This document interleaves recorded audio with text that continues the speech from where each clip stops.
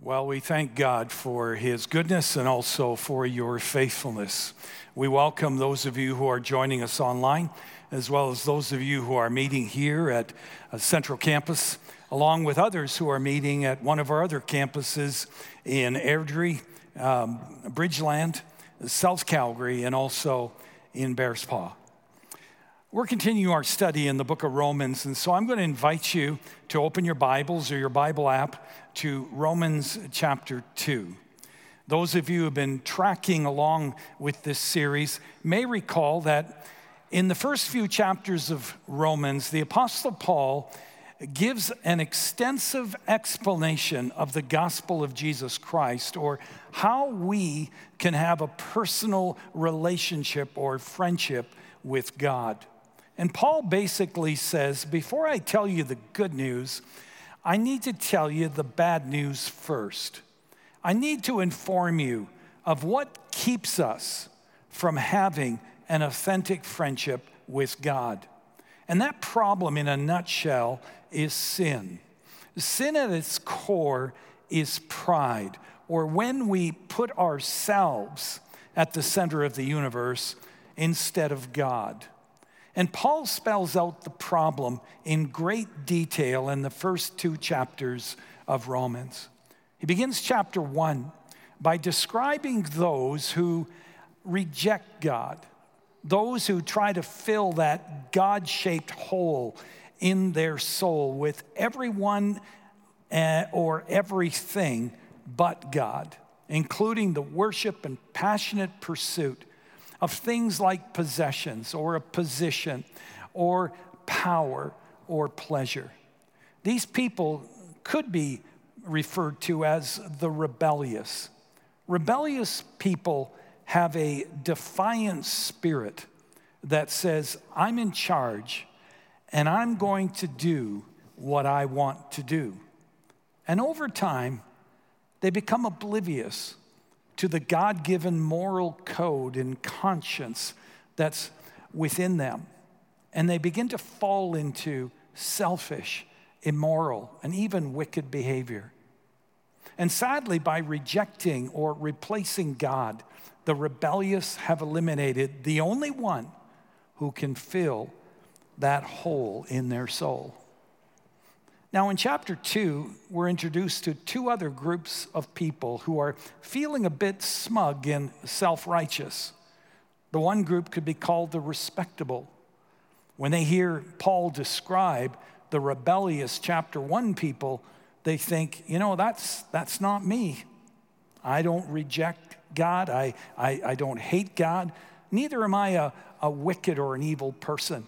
I'm a law-abiding, respectable person.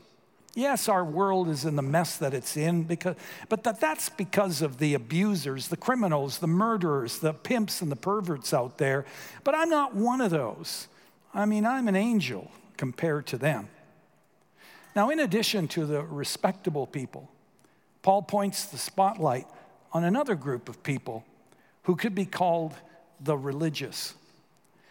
These religious people are thinking pretty much the same thing the respectable people are, only after hearing Paul describe the godless chapter 1 people, they look up toward heaven and they say, oh God, I'm so thankful that I'm not like them.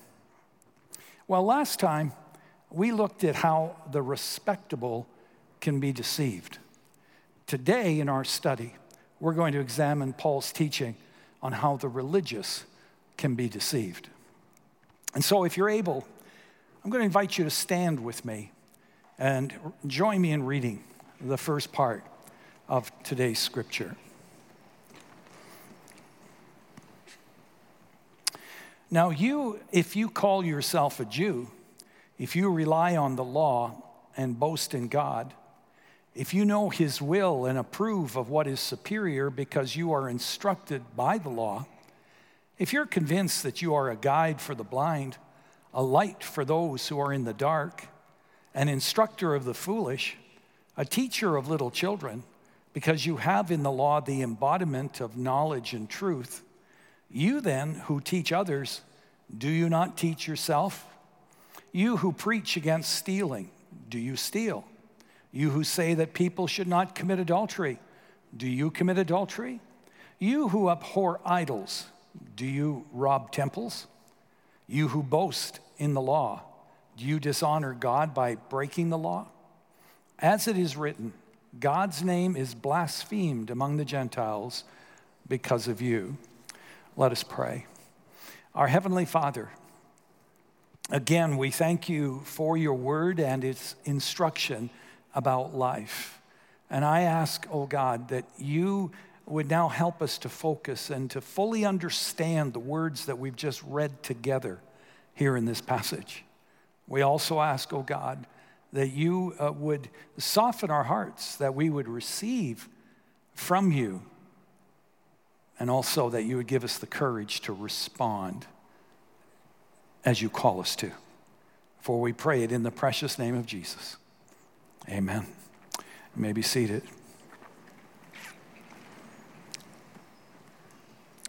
Now, even though at first reading this passage appears to be quite complicated, and it gets even a little bit more complicated as you read on, the Apostle Paul is simply alerting us to ways that we can put our trust in the wrong things.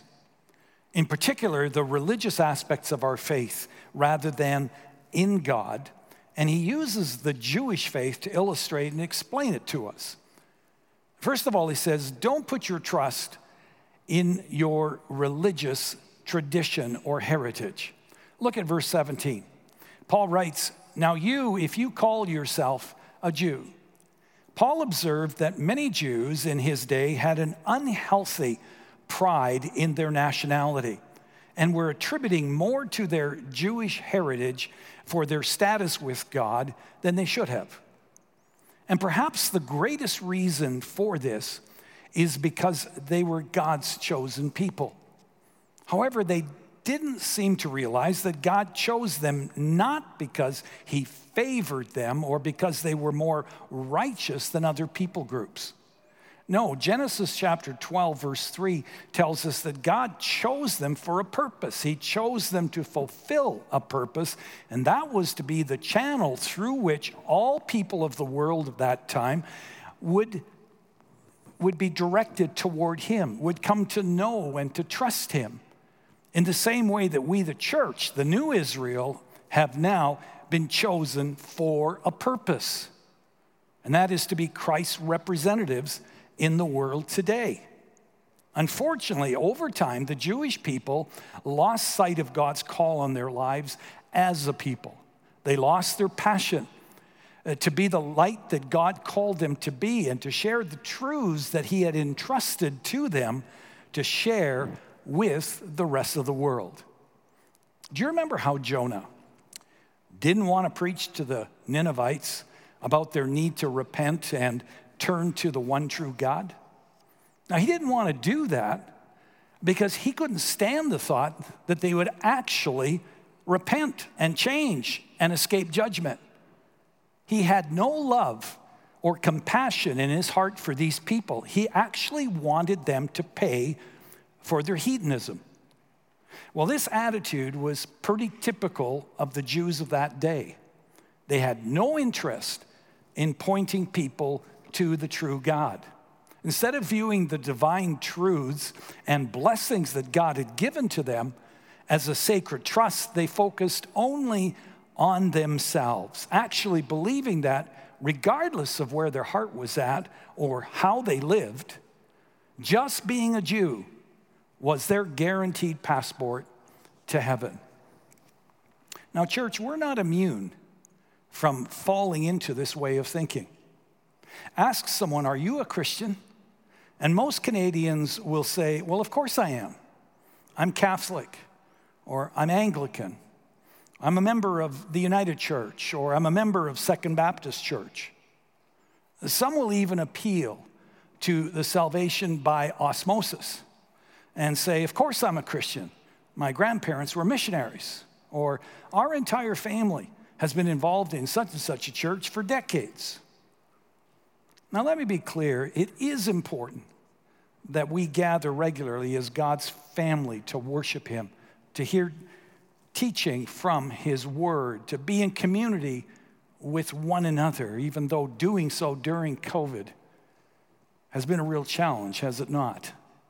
And has required us to be patient and at times to meet in less than ideal conditions. But having said that, only attending church, whether in person or online, will make you a Christian about as much as going to a hockey game will make you a hockey player. The reality is, when we stand before Almighty God, we will stand alone. And we will be judged on the basis of the state of our heart. We won't be able to appeal to how biblical or how Christ glorifying the church that we're a member of is. Nor will we be able to appeal to the righteousness of our parents or grandparents or heritage. That's the first danger that Paul warns us about. Don't trust in your religious tradition to get you to heaven.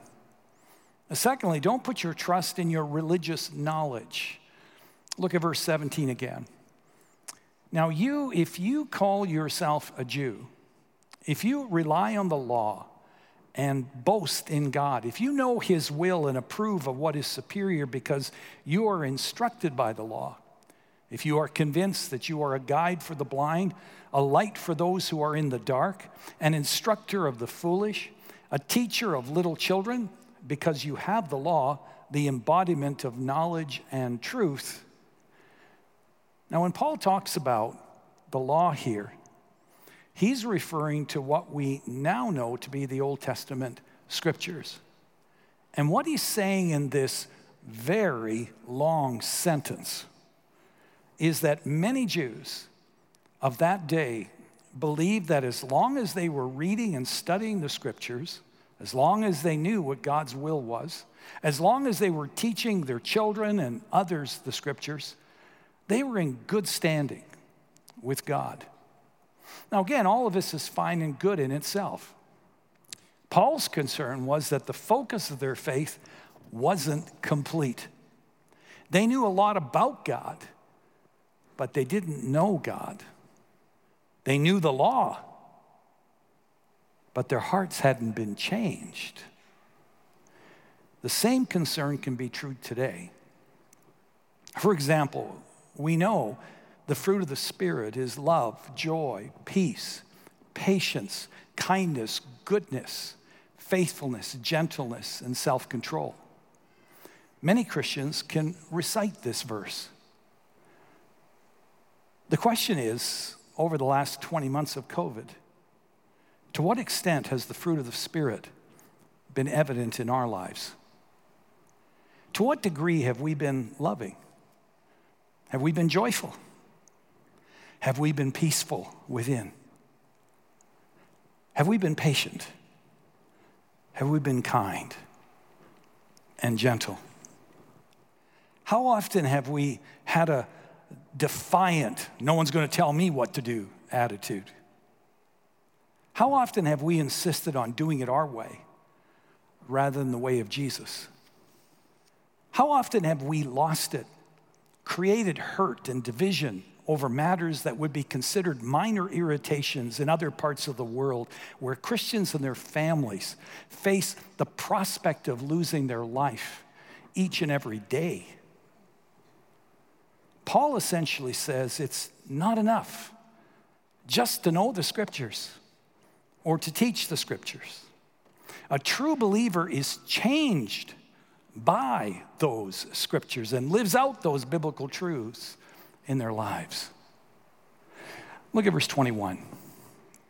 You then who teach others, do you not teach yourself? You who preach against stealing, do you steal? You who say that people should not commit adultery, do you commit adultery? You who abhor idols, do you rob temples? You who boast in the law, do you dishonor God by breaking the law? As it is written, God's name is blasphemed among the Gentiles because of you. Paul turns to the religious Jews of his day, even as he does to us today. And he says, you're great at saying and teaching the right things. but are you backing up your words with your life? Are you listening to and following your own teaching? Yes, it's true. You are the chosen people of God, and you have the law of God, but are you living as the people of God? How close does your walk resemble your talk? Isaiah verbalized God's concern this way: they honor me with their lips, but their hearts are far from me.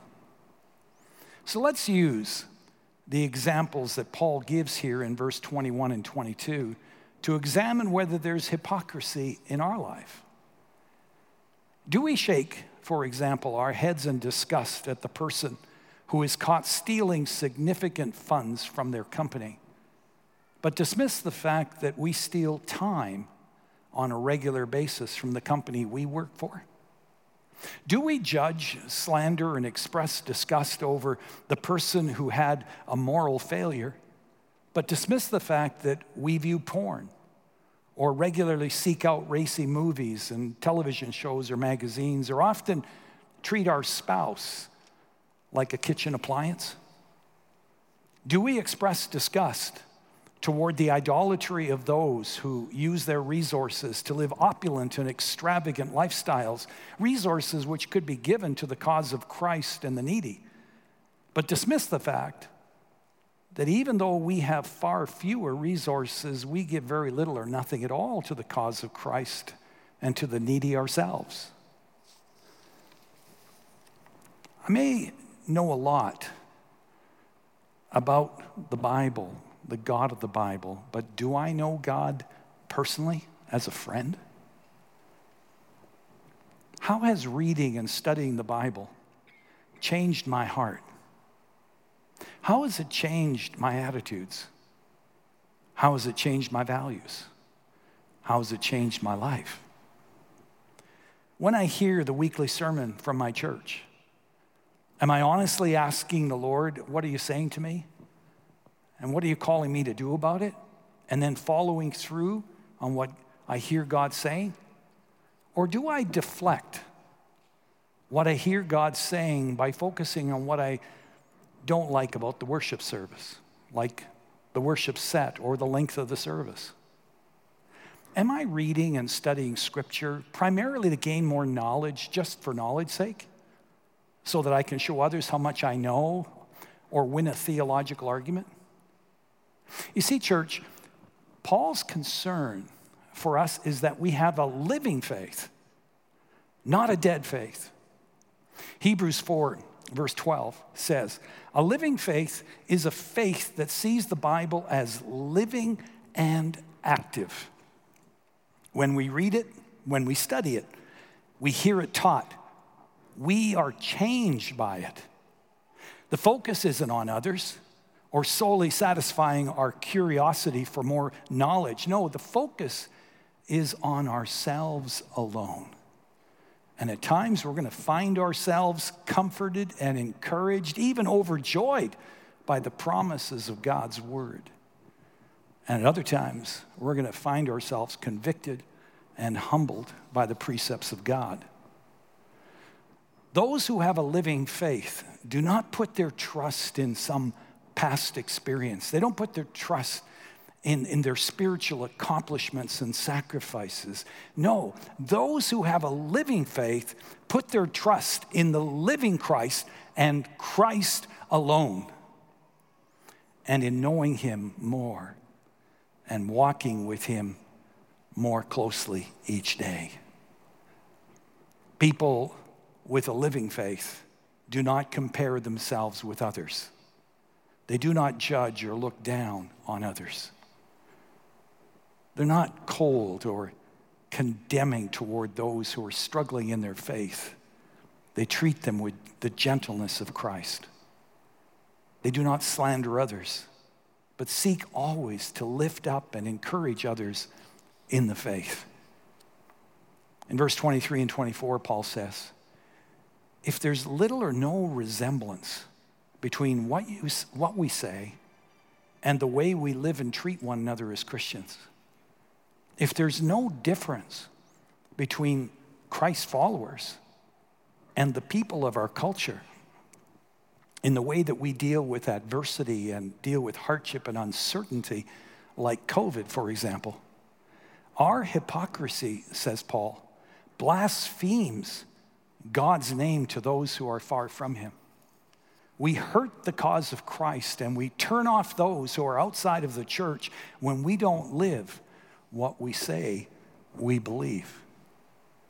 Years ago, Pastor Erwin Lutzer, he quoted a Chicago news reporter who said, you know, the only thing we really love to cover when it comes to religion is a scandal. We love the scandals. Have you ever wondered why that is? Why it is that our world loves giving a lot of attention to the hypocrisy of Christians? Well, because when they hear that a Christian's been living a lie, they feel better about the sin in their own life and the way that they're living. And they also feel justified to keep ignoring God. A while back, I read that Gandhi had actually studied the claims of Christ and came very close to becoming a Christian.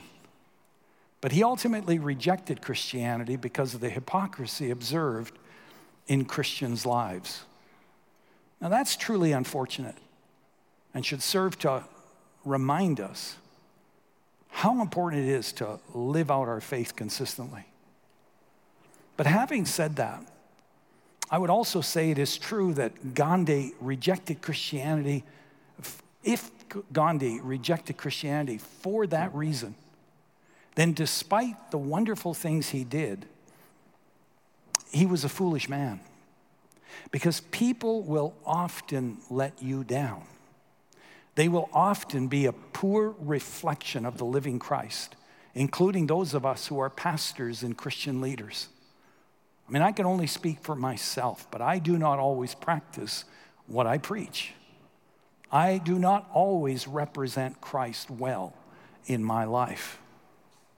All that to say, don't stake your eternity on what other people do or don't do, even spiritual leaders you look up to, because it's possible, very possible, they're going to disappoint you one day. No, you stake your eternity on the eternal one, Jesus Christ. You stay focused on him. Now, I say all of that not to make any of us as Christ followers think that it's okay to live a life of hypocrisy, but to remind us that even if we live an active faith, even if we practice what we preach, there will always be those who accuse us of hypocrisy. And so our focus should not be on others. It shouldn't be on what others think of us, but on Christ. Surrendering to him daily, following him with all of our heart, and trusting him to reveal his truth and his character through us. And so says Paul, be careful not to put your trust in religious tradition or to put your trust in religious knowledge. And then finally he says, do not put your trust in religious rituals or symbols. Paul now turns to the most sacred badge of the Jew, circumcision. Now, before I explain Paul's teaching here, I want to emphasize that circumcision was God's idea. You got that? I mean, speaking as a man, I can tell you it's not an idea that we men would have come up with, all right? Just want you to be clear about that. It was God's idea.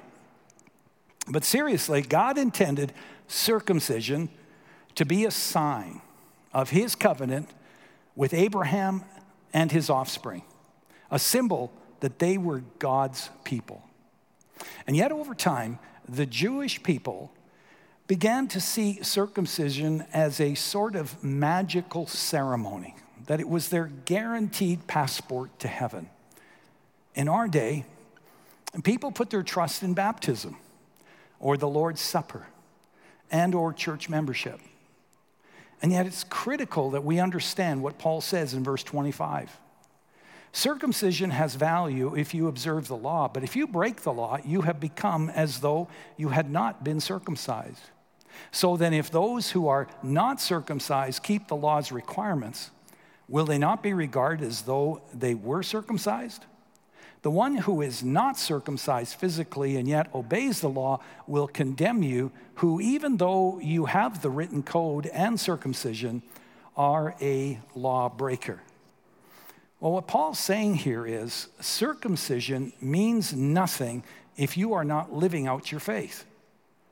Now that would have rocked the religious Jews of his day to the core, because they believed circumcision was their ticket to heaven. In fact, Rabbi Menachem wrote, "Our rabbis have said that no circumcised man will see hell." And yet look what Paul writes in verse 28. "A person is not a Jew if he is only one outwardly, nor is circumcision merely outward and physical. No, a person is a Jew if he is one inwardly, and circumcision is circumcision of the heart, by the Spirit, not by the written code. Such a person's praise is not from other people, but from God." Paul says, if the outward symbol, which in this case is circumcision, doesn't reflect true faith in the heart, then it doesn't mean anything. You see, when it comes to our relationship with God, God looks at the heart. God intended circumcision to be a sign, a seal of the righteousness a person receives from God by placing their faith in God. It symbolized a person's commitment to God in the same way that baptism symbolizes the Christian's commitment to God today. Or a wedding ring symbolizes a person's commitment to their spouse. In fact, I have such a symbol on my left hand. And though this ring is not elaborate, it's priceless because it's a symbol of the love that my wife and I share, of the commitment we have to one another.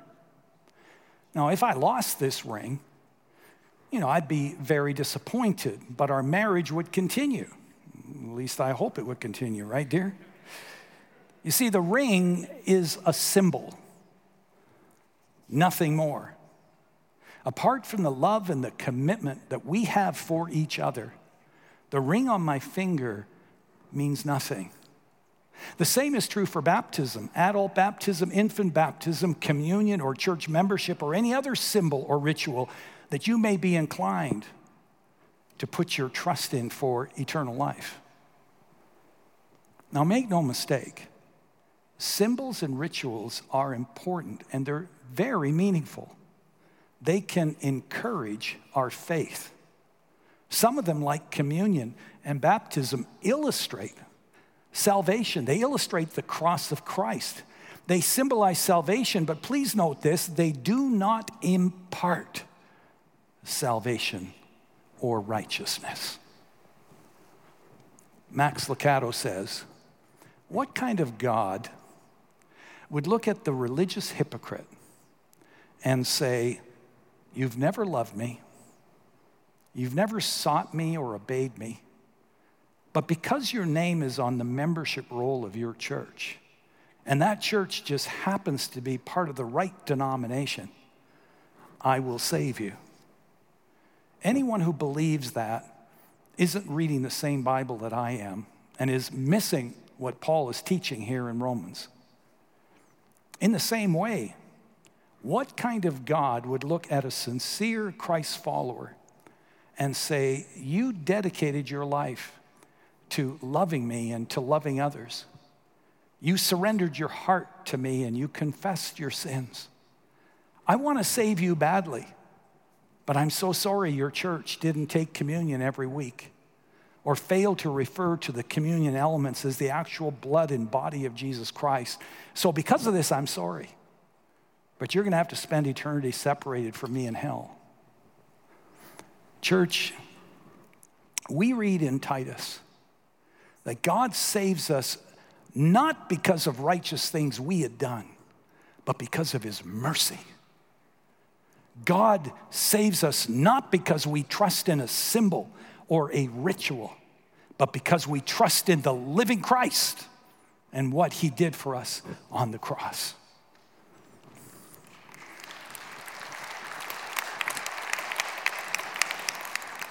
Look again at verse 28 and 29.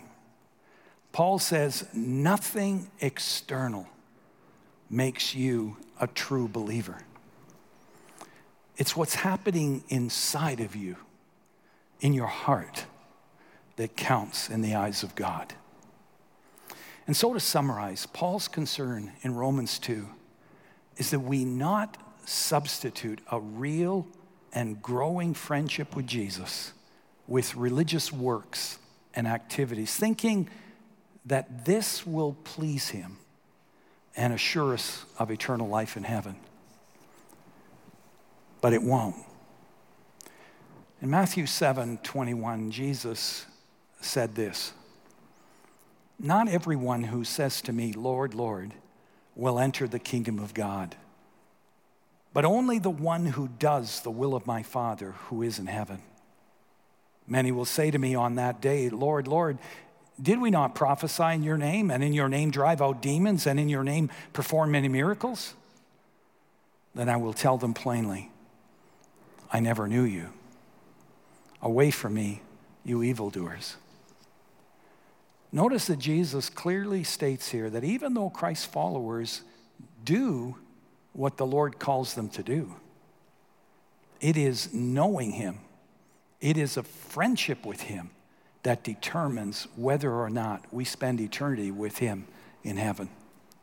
You see, church, God didn't create us because he was lonely or because he was bored or because he needed help to take care of the planet.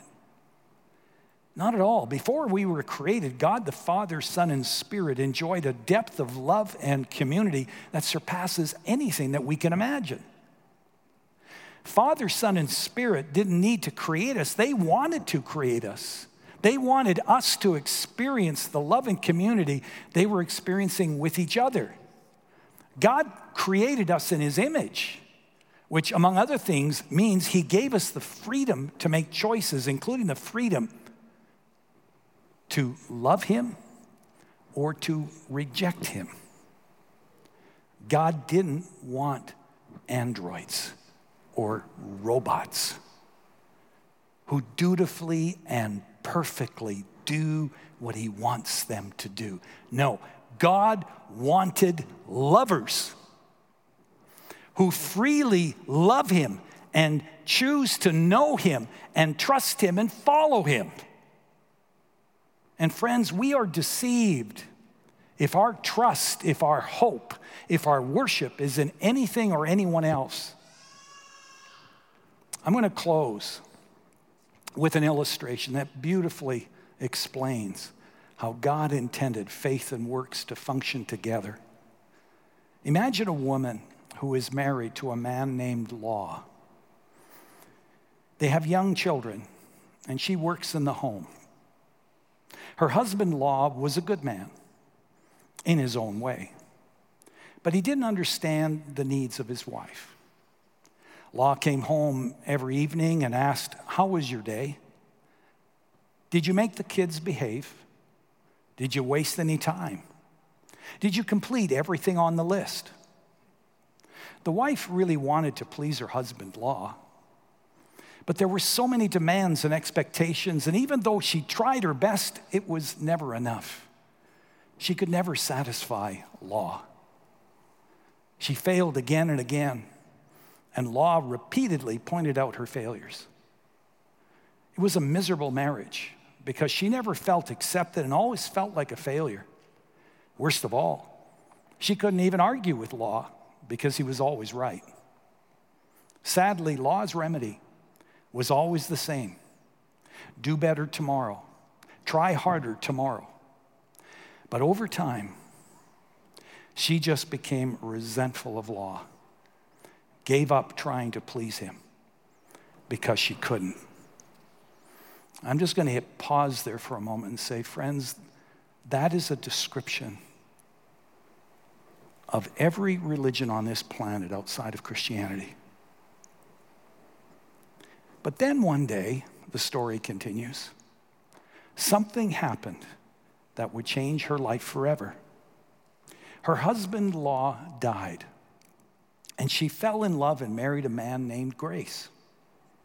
Grace was so different from Law. In fact, she could hardly believe it was possible for a marriage to be so good. When Grace came home in the evening, sometimes the house was a total mess. The children were out of control, dinner was burning on the stove, and she accomplished hardly anything at all. But instead of chastising her, Grace swept her up into his arms and said, "I love you so much. I chose you, and I will never leave you or forsake you." At first, she had a hard time understanding such love and not being despised, rejected, and humiliated by her husband. Whether she had a good day or a bad day, regardless if she dropped the ball or not, each time without fail, Grace treated her kindly and with love. And over time, she began to be transformed deep down inside in a very good way. She felt so loved and accepted, she wanted to love her husband back in the same way. She wanted to do the things that pleased him, not because she had to, but because she loved him and she wanted to please him.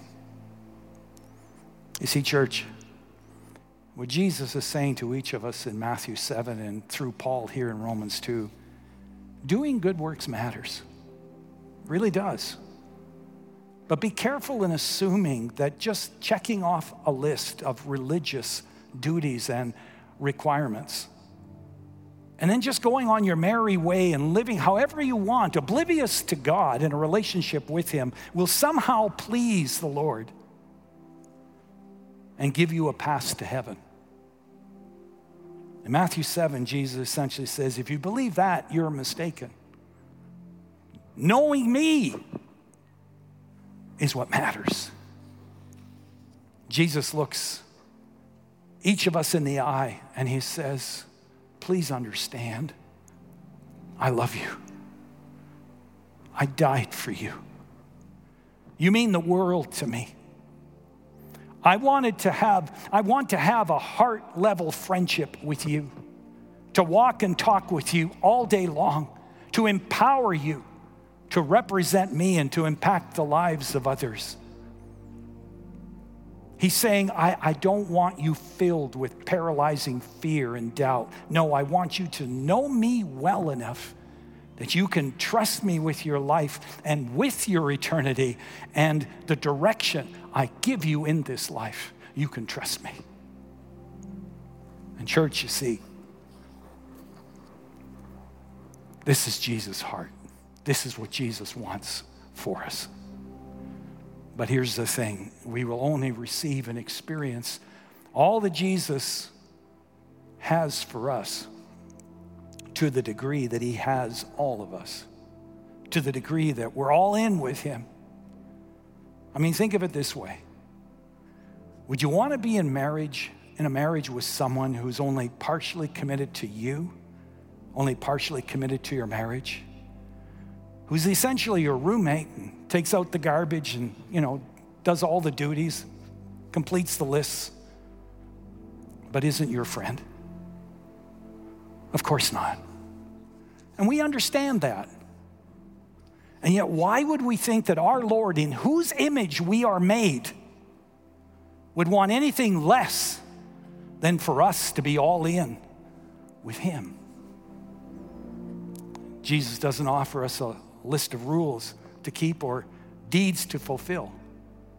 He offers us a friendship with himself. And he invites us to trust him and to step out and to taste and see that he is good. Would you please bow your heads and close your eyes just for a moment?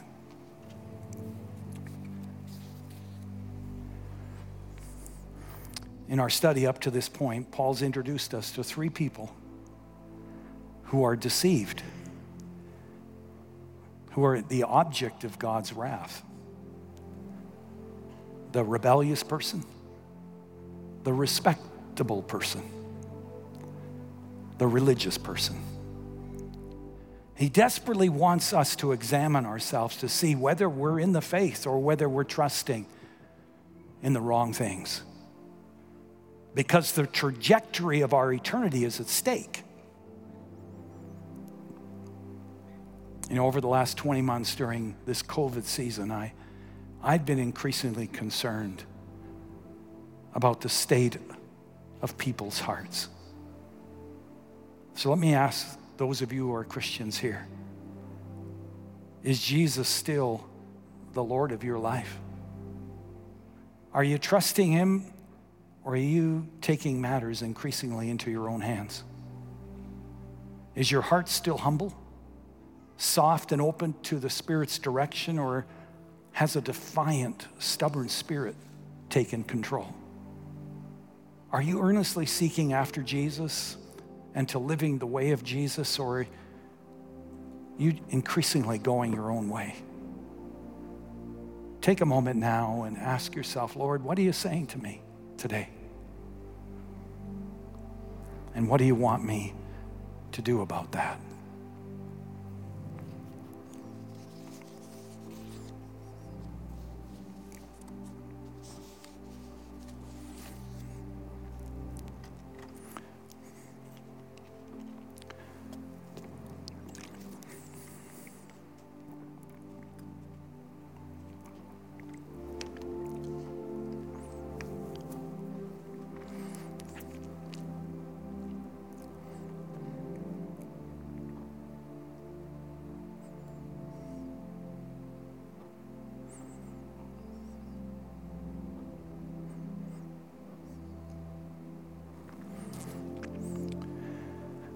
Others of you perhaps have been struggling with doubts about whether you're really a Christ follower. You know a lot about Jesus, but you've never really given your life to him. You really don't even know what it means to be a Christian because you've never been all in. Talk to him right now. He knows what you're thinking. Confess your sins, your regrets. Invite him to invade your life and to lead and guide you from this day forward.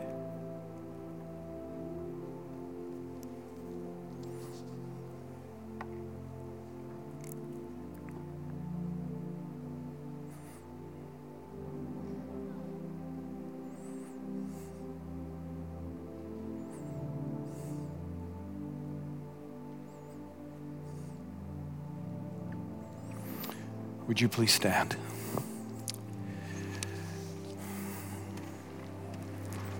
Let us pray. Thank you, Lord, for the truth of your word and the warning these past few weeks about trusting in the wrong things. And Lord, I pray that no one here